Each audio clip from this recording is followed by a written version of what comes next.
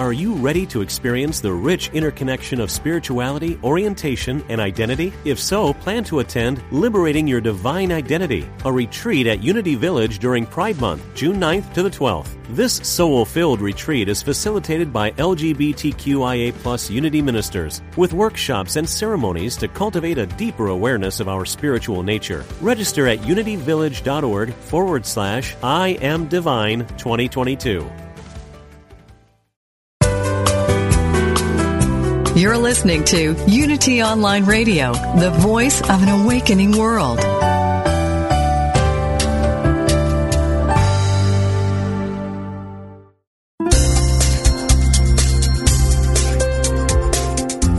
Thank you for tuning in for this Unity Partner Program. Unity Online Radio partners with spiritual leaders from organizations whose mission and messages complement Unity's. We are pleased to bring you this program on Unity Online Radio, the voice of an awakening world.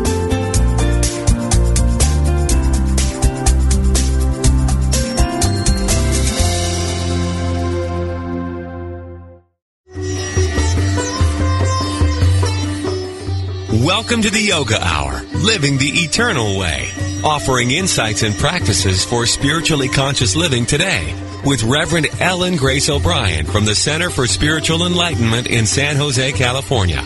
To ask questions or join the discussion, email us at yogahour@unity.fm.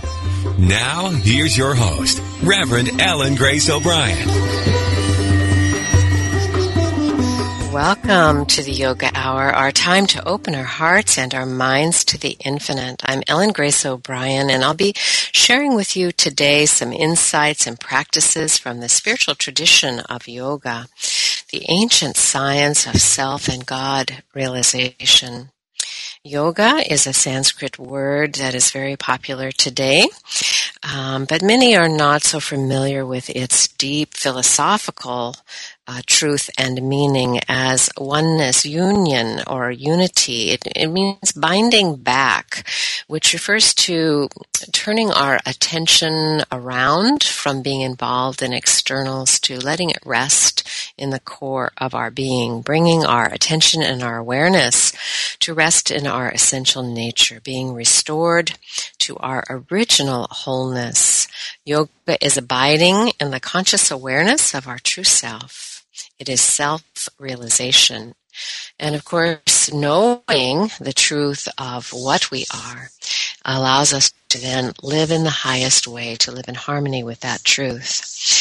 Today's topic is going to bring us some insights into asana, this practice of hatha yoga. Our topic is stable and conducive to bliss. It's drawn from the Yoga Sutra verse in Patanjali's Yoga Sutra, referring to asana as stira sukham asanam, stable and conducive to contentment or bliss. Asana, the posture or seat that prepares us for meditation, is an intentional meeting place for the body, mind, and the essential self. So we're going to take a deep look at how yoga philosophy and practice can help us transcend fear and experience bliss. And my guest today is Meta Chaya Hirschl. She's the author of the new book, Vital Yoga, a sourcebook for students and teachers. Meta is an enthusiastic practitioner and teacher of yoga. She's a registered yoga teacher with the highest level in yoga teaching and yoga therapy. In 2001, she opened a yoga studio in Albuquerque and has since developed a nationally certified teacher training program that is the basis of her book. Her vision for Vital Yoga is to elevate understanding of all that yoga offers, including learning about the body and mind through practicing poses on the mat, as well as working with the body and mind out in the world. And her website is yoganow.org, or you can go to vitalyogathebook.com. Welcome, Meta. I'm so delighted that you could join us today on the Yoga Hour. Thank you so much. It's great to be here. And before we begin our dialogue about asana, let's take a moment to meditate.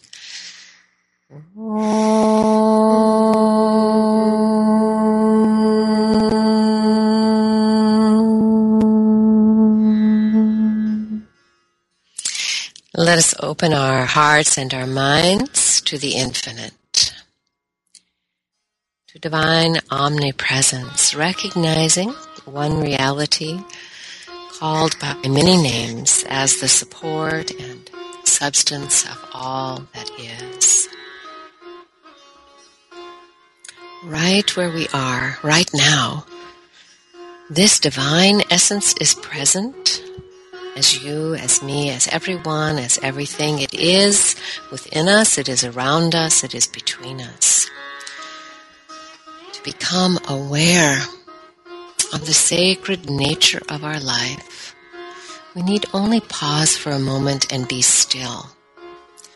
And to do that, we can simply direct our attention within. We can use our breath to help us. So breathing in, simply feel that you're pulling your attention within, dropping down into the core of your being, into stillness, essence, being, pure consciousness. And as you breathe out, feel that you're letting go of restlessness, activity for this moment, as you dive into stillness.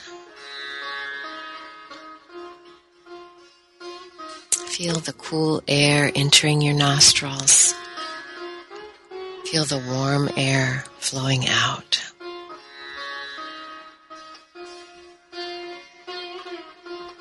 And as we become still, we can notice thoughts and feelings like clouds in the sky that move and change and pass away. And notice that we remain grounded in our essential nature that is beyond words and thoughts, beyond all change and phenomenon, pure existence being. Peace emanates from our being. Invite it now to pervade your mental field, your emotional nature, your physical body. And let us agree to abide in this peace and let it overflow as blessing for all beings everywhere.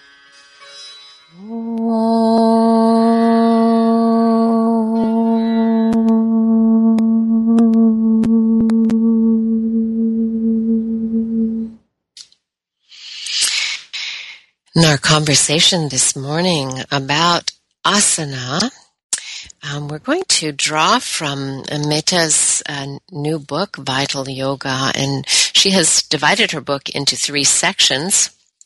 So in the 3 segments of the program, we're going to follow that. And in the first segment of her book, she calls Before the Mat, and that allows us to take a holistic view of yoga and a deep glimpse into the philosophy that underlies it. And she also shares, of course, what yoga has meant to her own spiritual journey. Meta, in your book, Vital Yoga, you write, "It was yoga that helped me forge a connection to my inner self. Contrary to widespread belief, yoga is not simply a series of postures to promote flexibility, balance, and strength. Although it does these things, to see it only in such terms is to miss its real potential, for yoga is ultimately about personal transformation. The statistics say that over 16 million Americans practice yoga. The statistics that say that over 16 million Americans practice yoga refer primarily to Hatha Yoga, the system for balancing the body and mind that prepares us for meditation. Some do stop at the door of yoga as simply a form of physical exercise, but it doesn't really take much to discover that there's so much more to yoga and what the goal of yoga really is. So even those who go to a yoga class today to get in shape are likely to find much greater resources, and through their own positive experiences, notice inner transformation is occurring. So let's talk about what you've discovered along the way with this journey of yoga, Meta. Tell us a little bit about your journey, how you discovered the path, and what it has meant to you. Thank you so much, Ellen, and thank you for that lovely meditation. It was just beautiful. I came to yoga really kicking and screaming in a way. I was living in New York. I was loving my job, and I had a first child in 1987, and I loved my daughter, and all of a sudden I started to not be able to breathe, and I didn't know what that was about. I had never had a problem with this before, and that began 1988, really a decades-long journey to health. And what I discovered over time was that I had asthma, and that I needed to find a way to feel healthy and happy. And, honestly, if there had been a pill to take or an inhaler to use that would have fixed me, I would have been delighted to do that and go on. It just didn't work. The drugs that Western medicine offered me made me crazy, in other ways had terrible side effects. So I really was searching for a way to feel good. That's a simple thing. My body began to not work, and I didn't know what to do. So that's what happened, and it was through yoga that I've gotten this robust health, which has been so terrific. Well, that is really beautiful, and it's so affirming, isn't it? When you move in the direction of greater awareness, enhanced health and well-being, then you're on the right track. And, yes. We are our own feedback system, and of course that's really what yoga is about. We're supposed to use the methodology, experiment with it, and use our own lives as the laboratory, the proving grounds to test it out. I grew up in the generation where yoga was really, just being introduced to the mass consciousness in America. At that time, some of the older listeners will remember there was a television show of Richard Hittleman had yoga on television. And that was really my first introduction of just watching this man do yoga. Actually, he had female models. And now the lovely Elaine will now demonstrate. But, it was I could sense, even with that little bit of experience of trying the poses and then the quiet that would come from the sitting after, that there was something there for me. But of course, my journey into the heart of yoga began when I met my guru, Roy Eugene Davis, and was introduced to the philosophy of yoga and the practices of meditation. And then from there, I circled back around to asana and discovered, that it's just a winning combination, really. Yes. I kept together ever since. And of course, it was really designed that way to begin with. When we read the texts about hatha, they say that the purpose of hatha yoga is really to accomplish Raja yoga, to be able to meditate and to be able to live ethically in the world. In your book, in the introduction, you use a lovely technique from the wisdom yoga called Neti Neti, where we look at what something is not to discover what it really is. And you had a whole list of what yoga is not. And so let's just talk about that a little bit. You say yoga is not a new age invention.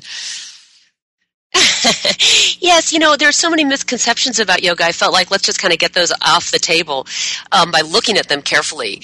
And so this idea that yoga is a new thing is just, of course, ridiculous. It goes back perhaps to the ancient Saraswati Indus civilization, which is maybe 2,000-3,000 years before the Common Era.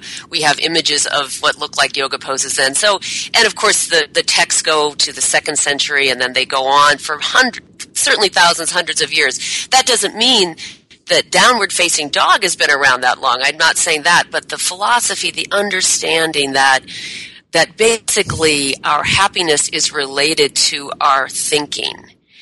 That when we believe every single thing that crosses our mind, usually unhappiness follows. We have to learn through poses, through meditation, through all kinds of wonderful practices to be able to choose what we think about. And that's this incredible glide path to happiness. Well, and, I think it is the recognition that we find, through yoga practice, that we are not our minds. I mean, that is a revolutionary awareness. We have some sense perhaps that we're not the body, although sometimes, our awareness is fully there, and we do identify with the body. But yoga practice, through being able to experience stillness and some luminosity in the mental field, allows us to recognize that we are the witness, we are the observer. So we can actually occupy that place that you're describing, where we can be more selective about our thinking process.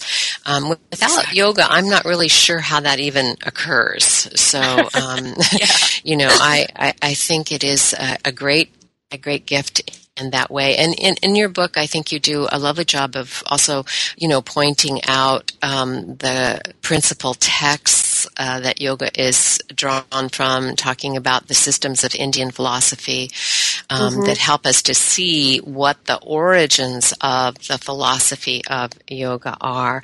And you're next on your list is that yoga is not a religion. And I think that's also an important distinction to make. Yes, first of all, sort of what is a religion? And the reason it's so important, I think there's a lot of misunderstanding, and I would say fear around it. And so, I don't know, one thing with religion generally is there's some belief system. You need to believe in something. And yoga is quite clear. There's no requirement to believe in, God or believe in some dogma. Really, it's a laying out of a set of practices and approaches to life. The principal one we've just talked about, which is that we are not just our thoughts, and that we get, I call it the ultimate choice system. Like, we get to choose what we think about. And if we do that, generally happiness follows, and we get to find that true self, that place that you spoke about so beautifully in the opening meditation, the place that is us, that is beyond change, that is, our core, what we might call a nugget of beauty, a divine gem that you can turn. If we do identify with all the thoughts that come our way, then chances are we're going to be a little unhappy. Dukkha. We might be not so, it's a Sanskrit word. And so, not a belief, really. It's saying, this is a practice. If this happens, then that. If that happens, then that.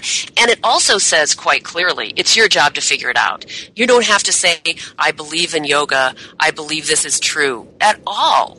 So that's why I don't see it rises or goes to the level, whatever you want to say about religion. It's a series of practices. In fact, I would go a step further. I would say that if you are practicing yoga and truly finding your mind stuff and watching yourself, you should dive more deeply into your religion of choice or heritage. It should make you more.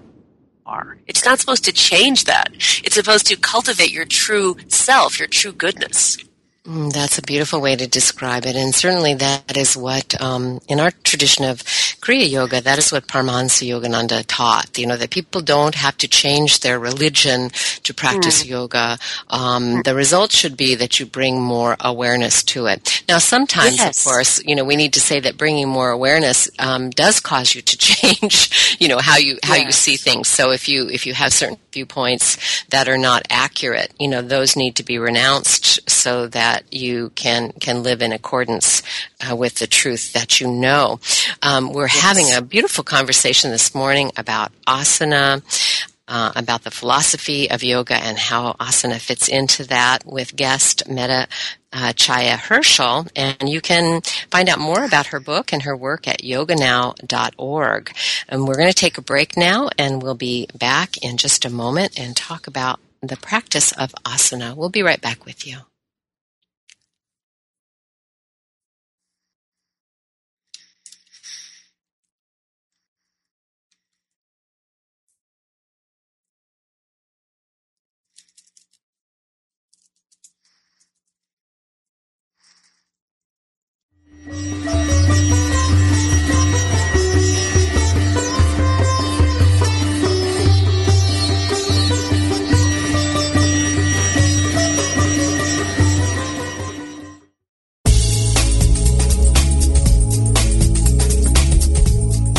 It takes you to power Unity Online Radio. If you'd like to make a positive difference in the world, you can by contributing to this global ministry. Unity Online Radio relies on listener support to broadcast the messages of unity to an awakening world. To contribute, visit www.unity.fm and click on Donate Now.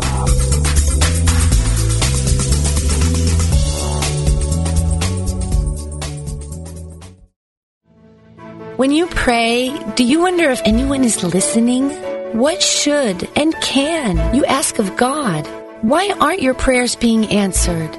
Prayer is a challenge for many of us. Now there's a new book that can help deepen your understanding. Based on his 35 years in ministry, author Jim Rosemergy has developed a prayer and meditation practice called The Gathering. In just 40 days, The Gathering will become your foundation for a genuine, ever-deepening experience of God's immanent presence and unlimited power. You'll understand that God can't fulfill your needs, but your needs can be met. You'll see that prayer isn't something you do, it's something you experience. Explore Jim Rosemergy's new book, The Gathering, a 40-day guide to the power of group and personal prayer. Available now at www.unitybooks.org. From on the air to on the sea, pack your bags and come with me. Hey, hey, what you waiting for? An early winter rendezvous with all the things you love to do. Hey, hey, treat yourself to more. A little more summer, a little more sun, a little less work and a lot more fun. A little more beach, a little more sand, a little less stress and a lot more tan. Join your favorite Unity Online Radio hosts for Cruise in the Caribbean, November 10th to 17th, 2012. On this fun-filled Caribbean adventure, enjoy sunshine, exceptional dining, and island excursions. Feed your spirit with music, message, and meditation, plus one-on-one time with some of your favorite hosts. That's Cruise in the Caribbean, November 10th to 17th, 2012. To learn more, go to unity.fm/cruise. A little more sunset, a little more sea, a little less do, and a lot more be. Hey, hey.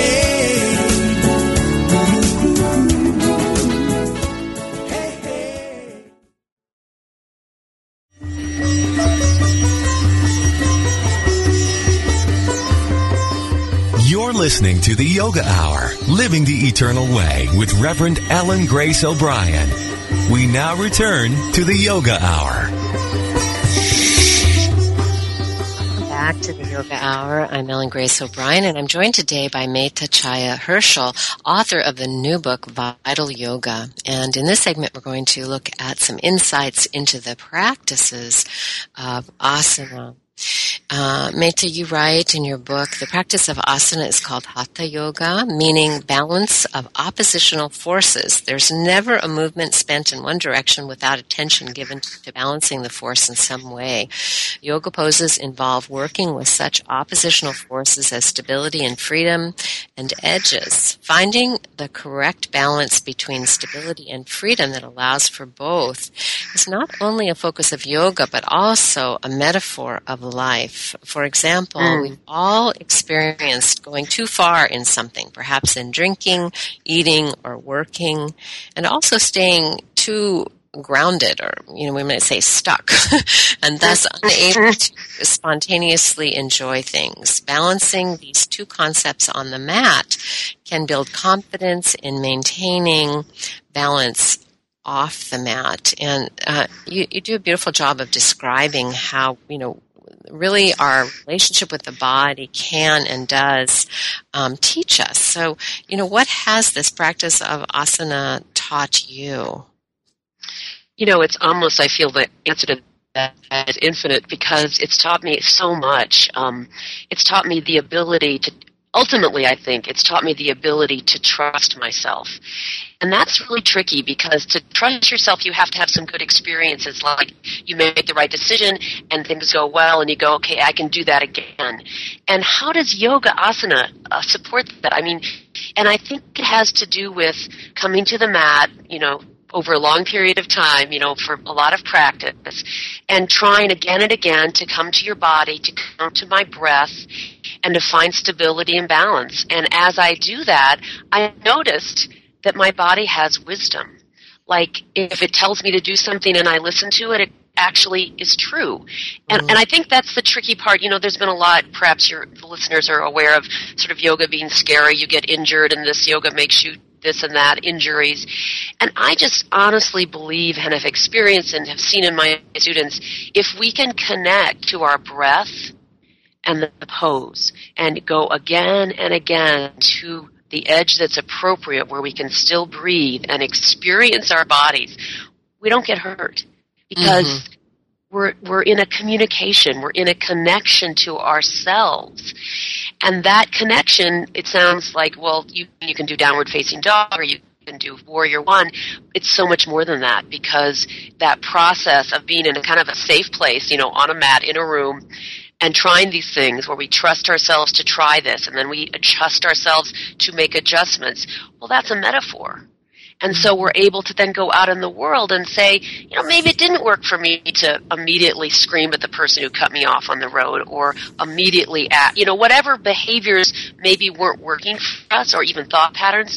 I think it gives us confidence over time to try shifting those behaviors too and see what happens next. It really does, and I've had a similar experience to what you describe, in that the balance. I think for one thing, just if you develop a hatha yoga practice, one of the first things you're going to do is slow down. Ideally, unless you're approaching it as aerobics, but hopefully you don't do that. And so one of the first things that you do is you start to slow down, and then you have to increase your awareness of your body and mind, and the body-mind connection, and then what arises is your awareness of prana, of vital force, of energy, and much more subtle cues, that come from the body and the mind. I really found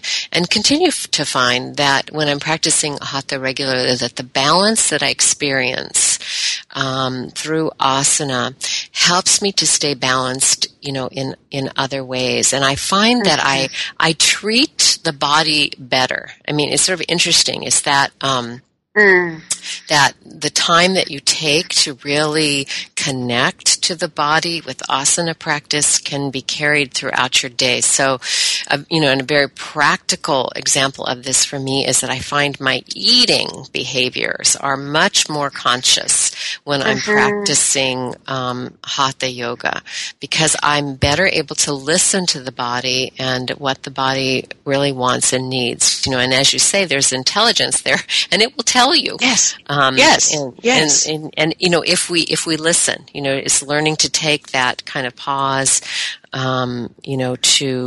to really tune in. One of the very beautiful and inspiring things about your book that I just loved, that's different, it's unique from many hatha yoga books that have been done so far, is that you have the poses shown with models of different ages and different flexibility levels. So one of your models is 83 years old, another 52, and another 35. And so, you're showing that yoga is not about how flexible you are, or, how much you can do a pose, externally to look like someone else, but how it is that, it can be approached, with the breath, with awareness of energy in the body and the mind. So what have you found to be the best way to encourage people of all ages to approach the practice of hatha yoga? Yes, exactly. And part of that is that I think there's this little innocent misunderstanding that the purpose of yoga poses is to make a pose look beautiful or be, the way the pose looks. But actually, for instance, my friend who is 82 and 83 when those photos were taken, Wyatt, he's doing yoga, and of course, it's not about whether the pose looks a certain way. It's can he feel his body? And then what does that mean in real time? Well, then when you get in a car and drive, for instance, I call it the travel yoga, you get out and do a few stretches and breathe and feel your body so that you don't end up at your destination contracted and sore. Like, you become aware of your body and how to move and open it on the mat, not as an end point, as a beginning, so that then throughout your life, as you say, you listen to your body while you're doing dishes. Are you feeling tension in your shoulders? I'll never forget one time I was doing a practice. It was pretty intense. It was very vigorous, and I took a little break, like an hour into it or something. I was drinking some chai tea, and as I'm drinking the chai tea, all of a sudden I'm aware that my shoulders are completely hunched. Like I'm just like an old person, like rolling over. And I realized, now isn't that ironic? I hear I've just done an hour of yoga, hot, very intense Ashtanga practice, working to open my heart. And I take a break, and the first thing I do is hunch. And that was a really good awakening for me. Like, yeah, we want to take it we want to feel our bodies open and strong and flexible and awake all the time, and the poses on the mat can help us move there. Mm-hmm. I really love the way that you address that in your book, and you have many ways that people can take their practice into the day. Whether it's at their desk or in the car, and one of my favorite times for hatha is the bending in the shower or the balancing. The balance on one foot as you wash the other foot, right? Right. That's great. Or brushing your teeth is a good time too. Yeah, exactly. So it's really lovely not to think of your practice as compartmentalized into that hour or hour and a half, or half hour, whatever time you're setting for asana. Yeah. To really understand that it's about occupying the body in a conscious way. And there are many other practices that are part of the landscape of hatha yoga. Yes. Besides the physical postures. One that is commonly included in classes today that is, of course, part of the 8 limbs of yoga practice is pranayama. And you have written that for thousands of years, yogis have taught that our life force of prana can be guided through breath practices to become a very powerful tool for liberation. Most of our breaths are unconscious, yet breathing techniques can be cultivated to offer us many physical and spiritual benefits, including samadhi or ecstasy. Since prana, as the life force that enlivens the body, is linked to the breath, the practices of pranayama are a natural connection for both asana practice and meditation. When we practice asana with awareness and deep concentration, we learn to observe the flow of prana through its connection to the breath and discover the role of vital force in opening the body, the heart, and the mind. Learning how to move and regulate prana through the breath aids us in this discovery and, of course, prepares us for the subtle shifts that occur in meditation. So, what have you noticed in your own practice and with students about incorporating the practices of pranayama with asana? It just makes the asana so powerful. And, since I came to yoga as problem breathing, asthma was what brought me to yoga. The breath practice is absolutely integral to me, and it's how I teach yoga. I almost, in my worldview, don't understand poses without pranayama. I mean, we have to find a cultivation of the breath. So for me, I have actually worked on a particular strategy for asthma in yoga, and that's about a certain practice that allows us to build lung capacity. And so that's the first thing, is that I'm strong. I just ran the Big Sur Marathon the end of April, and at the end of which my lungs were stronger than better than at the beginning. So I credit that to yoga.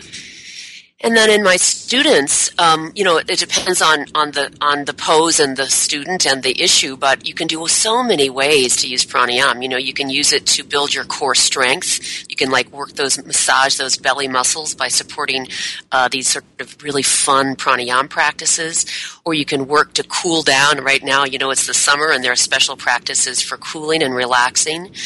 So, in a certain way, I just feel like I personally can't really separate pose practice from breathing practice. I just think they're so connected. They are, and of course, anybody who's ever taken a Hatha yoga class is usually familiar with the instructor saying, okay, now breathe. So the very basic part of it is just first, becoming conscious of your breath, and then of course pranayama is being able to regulate the breath through conscious inhalation, exhalation, and retention of the breath in order to then be able to move vital force and become more aware of it and to expand the flow of vital force.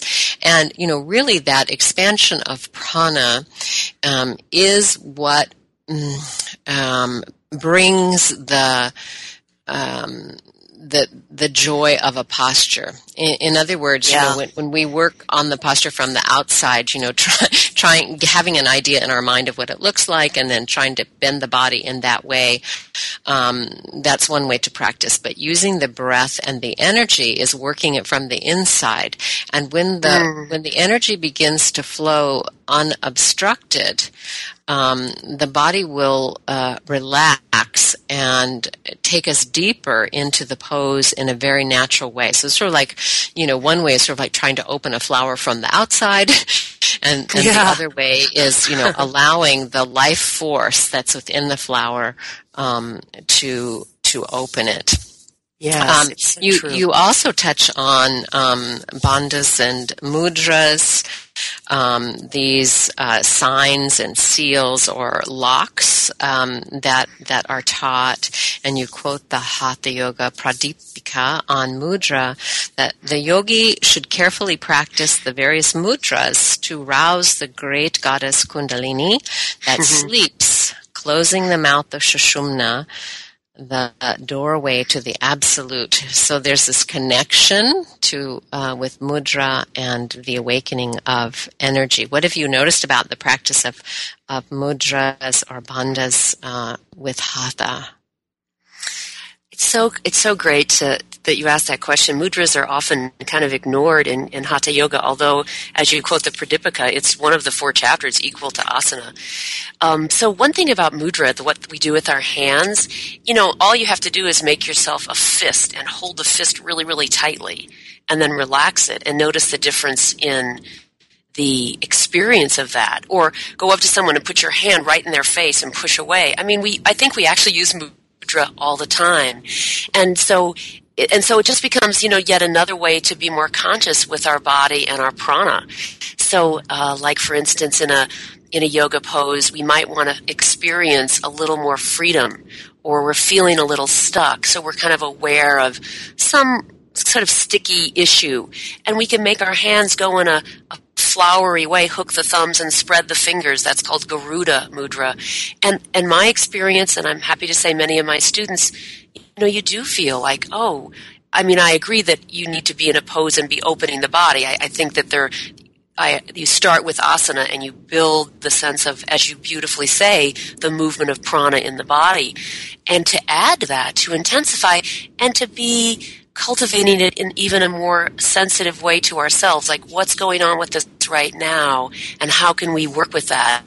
Mudra is a great support. And it makes me think too that of course Hatha Yoga arose, from the inner experiences of the rishis, the sages, and, the way that you're describing it is so consistent with that really it should arise, from within us. So the signs and seals, naturally comes from following our own consciousness, to touch the earth as our witness, to bring the index finger and the thumb together in a circle to signify wisdom. So many of these just small movements can reflect a much deeper meaning.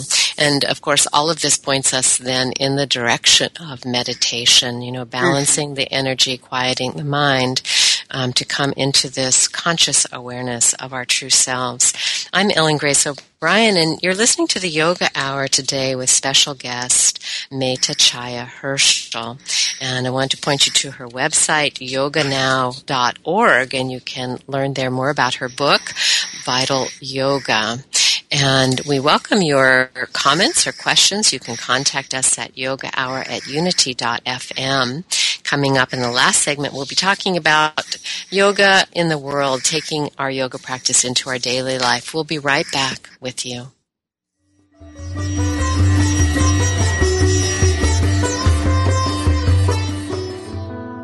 Do you sometimes feel as though the door to happiness has closed and there's no other door in sight?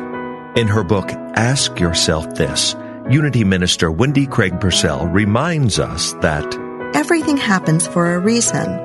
We've all experienced situations which felt like anything but good. We may have lost our job or gone through a divorce or experienced some other dark night of the soul. Yet those very experiences, when met spiritually, can lead us to a much greater good. The lost job can be what finally motivates us to discover the work that truly feeds our soul. The ending of a marriage can trigger us to do the emotional healing and personal growth work we've been avoiding for years. Every one of us can look back at negative or painful experiences in our lives and say that they turned out to be the best, worst things that ever happened to us. For more insight from Wendy Craig Purcell, read Ask Yourself This from Unity House Books. If you're focused on getting the right answers, Ask Yourself This emphasizes the importance of asking the right questions. Order your copy today at www.unity.org.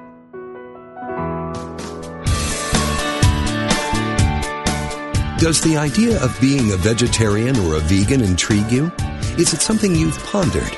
Listen each week as Victoria Moran, author of Main Street Vegan, and her daughter Adair, a lifelong vegan, show you how to make the shift to a sustainable lifestyle for both you and the planet.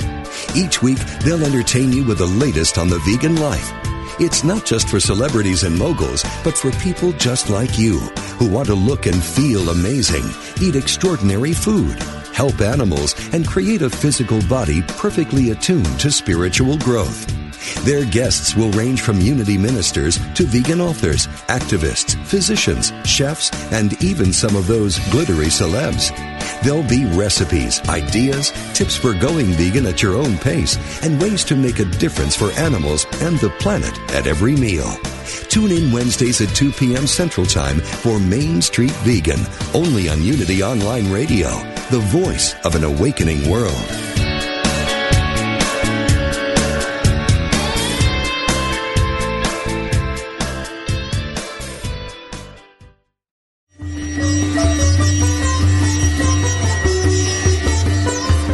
You're listening to the Yoga Hour, Living the Eternal Way with Reverend Ellen Grace O'Brien. If you have a question, please submit it via email at yogahour@unity.fm, and we will respond. Now, back to the Yoga Hour. Welcome back to the Yoga Hour. I'm Ellen Grace O'Brien, and my guest today is Meta Chaya Hirschl.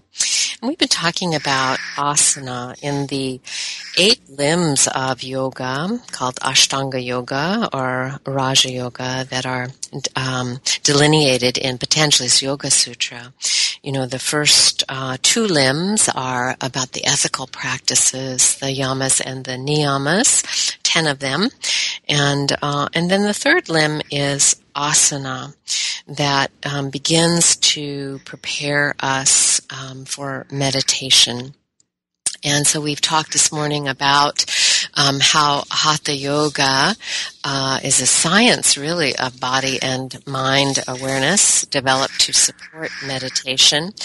But, of course, it's so much richer than physical exercise or even preparation for meditation. It's really preparation for living and for living consciously. Yoga is meant to be lived. It's really a way of life in which we bring enhanced awareness, presence, and focus to all that we do. It transforms the body and the mind, and it allows the inner light of the self to shine through and supports us in living with greater wisdom and compassion.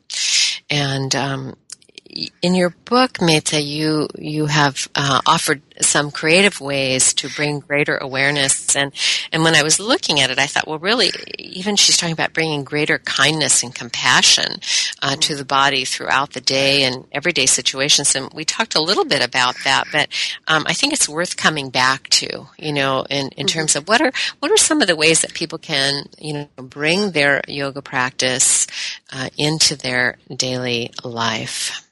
I think we spoke about some ways like on the physical plane of working on balance and flexibility, but I think there are also really important ways to do it so that our minds don't get agitated. And what are the ways that we can commonly, all of us in America or your listening audience, get agitated? It can be in the traffic when we're driving, and I develop little ways where if I see a car cut me off, which happens, I'll think, oh yeah, when was the last time I cut somebody off? I bet I did. Or all these cars moving down the highway, each of those could be one of my thoughts. And so we get less attached to the ego and getting angry, and it's more just like this big play that's going on before us. So that's one way. Another way is when we begin to practice yoga and we begin cultivating that meditative practice, which I just want to dispel the idea, Ellen, and I know you have this too, that it's not just only sitting in a cushion in a room. Meditation can be really all of our lives. It really means being able to watch the breath. So I had to have some surgery not too long ago, last fall, and I decided that it was eye surgery, which was kind of scary. So I got a chant that I worked on before I started, and all during when I'm lying on the gurney in the room with all this chaos around me, I'm chanting to myself, and I'm chanting and breathing and imagining good things, and people came up to me. I couldn't see them. My eyes were covered. They'd say, "You look more relaxed than anybody I've ever seen here." Two people said that to me. And I thought, well, that's not some character trait. It's because of yoga. It's just that I found a practice that I could use that I just knew that was going to be a stressful situation. It would be scary for me. If I know that, what can I use from yoga? And in my case, that was chanting or meditating that would like smooth the path for me. So it still was a little scary, but it was doable and I could relax. Mm-hmm. Yeah, that's a beautiful example, and I know you've heard probably many from your students, and I have as well, of just what a difference it can make to bring more peace and balance into the situations that we face, and to be able to, really it's to stand in that essential nature. I mean, to rest in that, that is unchanging, and to know that directly through our own experience, be able to observe that everything around us is moving and changing. And, I think, above all, I would say that yoga has given me that little bit of distance between, the sense that I have of myself and events.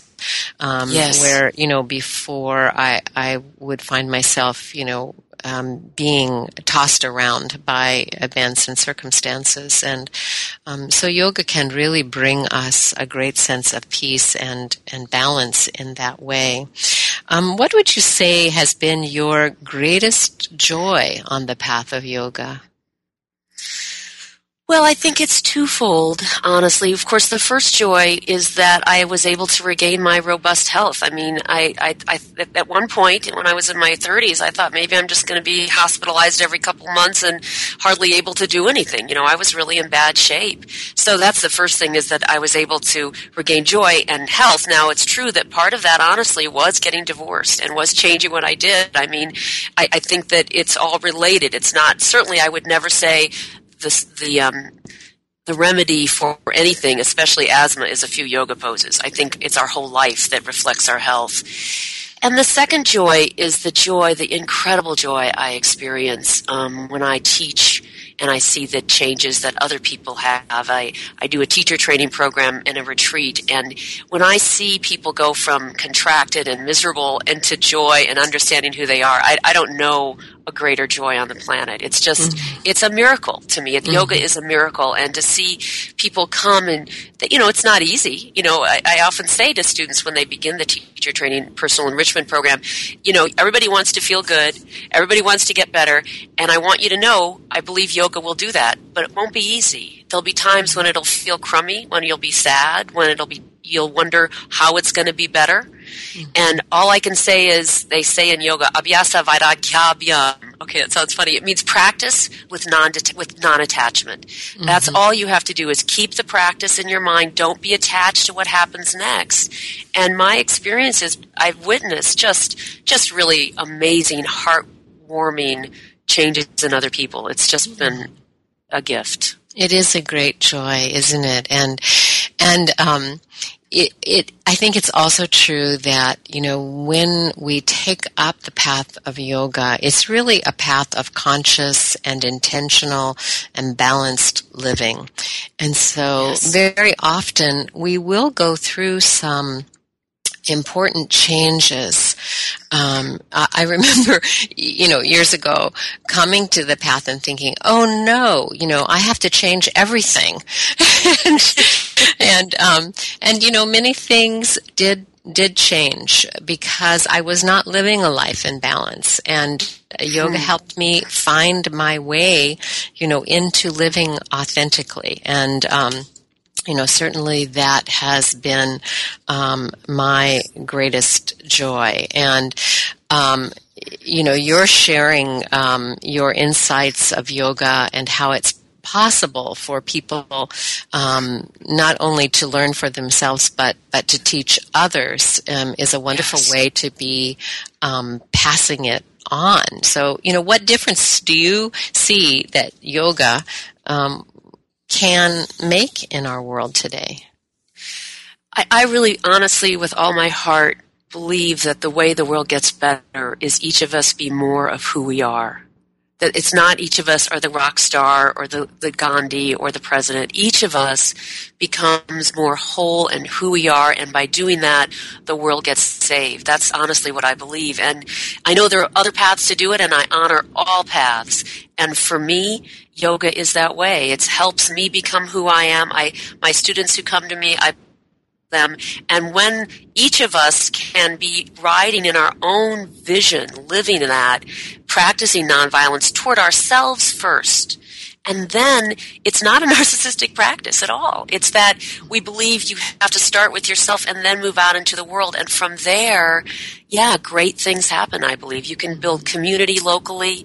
You can meditate. I'm going to organize a meditation. I am for Pema Chodron's 76th birthday on July 14th. That'll be a community meditation in a park. I really believe that the world does change when each of us becomes more alive. And it's really consistent with the philosophy of yoga that, that first we become awake and aware, and then we can share that awareness and we can share that peace with others. It's been a joy to share this Yoga Hour with you, and thank you, Meta, for being my guest today. For more information about Meta's book, Vital Yoga, and her work, go to yoganow.org, or you can visit vitalyogathebook.com. Thank you, Ellen. Thank you. You're welcome. Join me next week with special guest Richard Davidson, the world-renowned neuroscientist. He was one of the first to do groundbreaking research on meditation and the brain. He was working with His Holiness the Dalai Lama and the monks as early studies, and of course his work has continued through the years. He now has a new book out with Sharon Begley, and the book is called The Emotional Life of Your Brain. So we'll be exploring meditation science and your brain, insights from neuroscience that can change your life. For information about summer programs and retreats at Center for Spiritual Enlightenment, visit our website, csecenter.org. I look forward to being with you next week, and until then, let your inner light shine into the world. And remember to share your peace and your joy with all that you meet. Thank you again, Mete. It was a delight to talk with you this morning. Thank you. It's been an honor. Bye.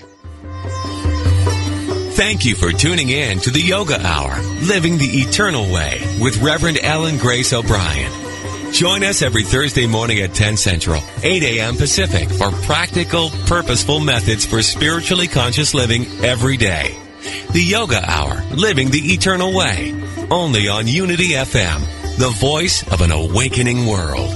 This program is brought to you in part by friends and members of the Center for Spiritual Enlightenment in San Jose, California, a ministry in the tradition of Kriya Yoga, the ancient science of self and God realization. www.csecenter.org. Request free literature by writing info@csecenter.org.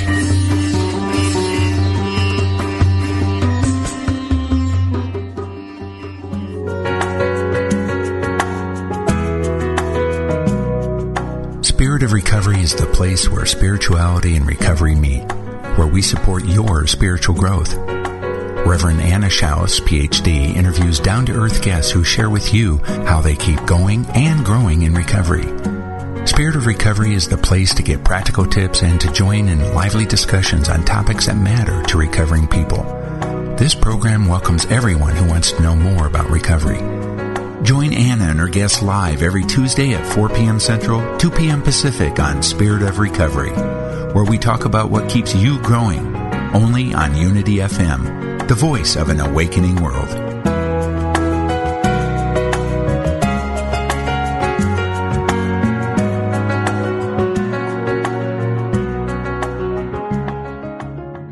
Inspiration only takes a moment. Take a moment now to reflect on this message from Daily Word. Is something in your life causing you concern? Don't be discouraged.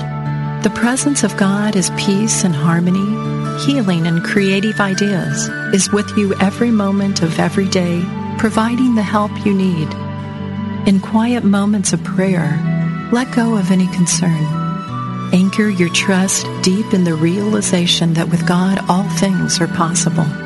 Never doubt it for a single moment. You are a spiritual being, blessed with all that you need for happiness and fulfillment. God's wisdom will guide you. God's strength will help you do all that you need to do.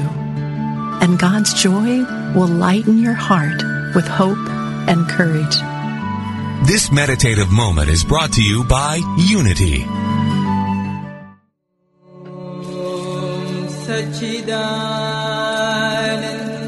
Warning. After listening to the Oneness program, Fridays at 11 a.m. Central on Unity Online Radio, people have reported feeling a profound stillness in body and mind that continues well into the weekend. Others have found that their internal quiet is matched by a flow and ease in relationships and daily activities. Join Reverend Dr. Patricia Keel for the Oneness program and experience the Oneness blessing. Friday mornings, 11 a.m. Central Time on Unity Online Radio, the voice of an awakening world.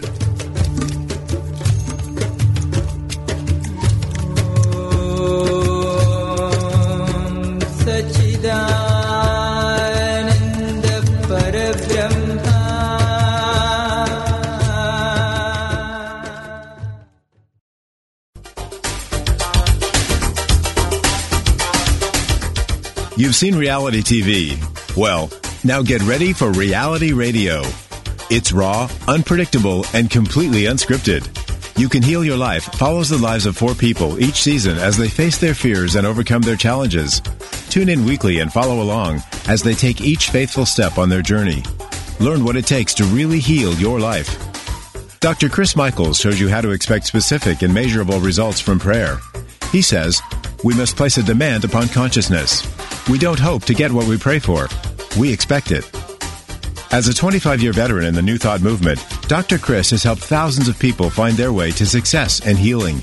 His faith is unshakable, and his commitment to helping others heal through the power of prayer is extraordinary. Don't miss Reality Radio. You Can Heal Your Life with Dr. Chris Michaels. Live Mondays at 11 a.m. Central Time on Unity Online Radio.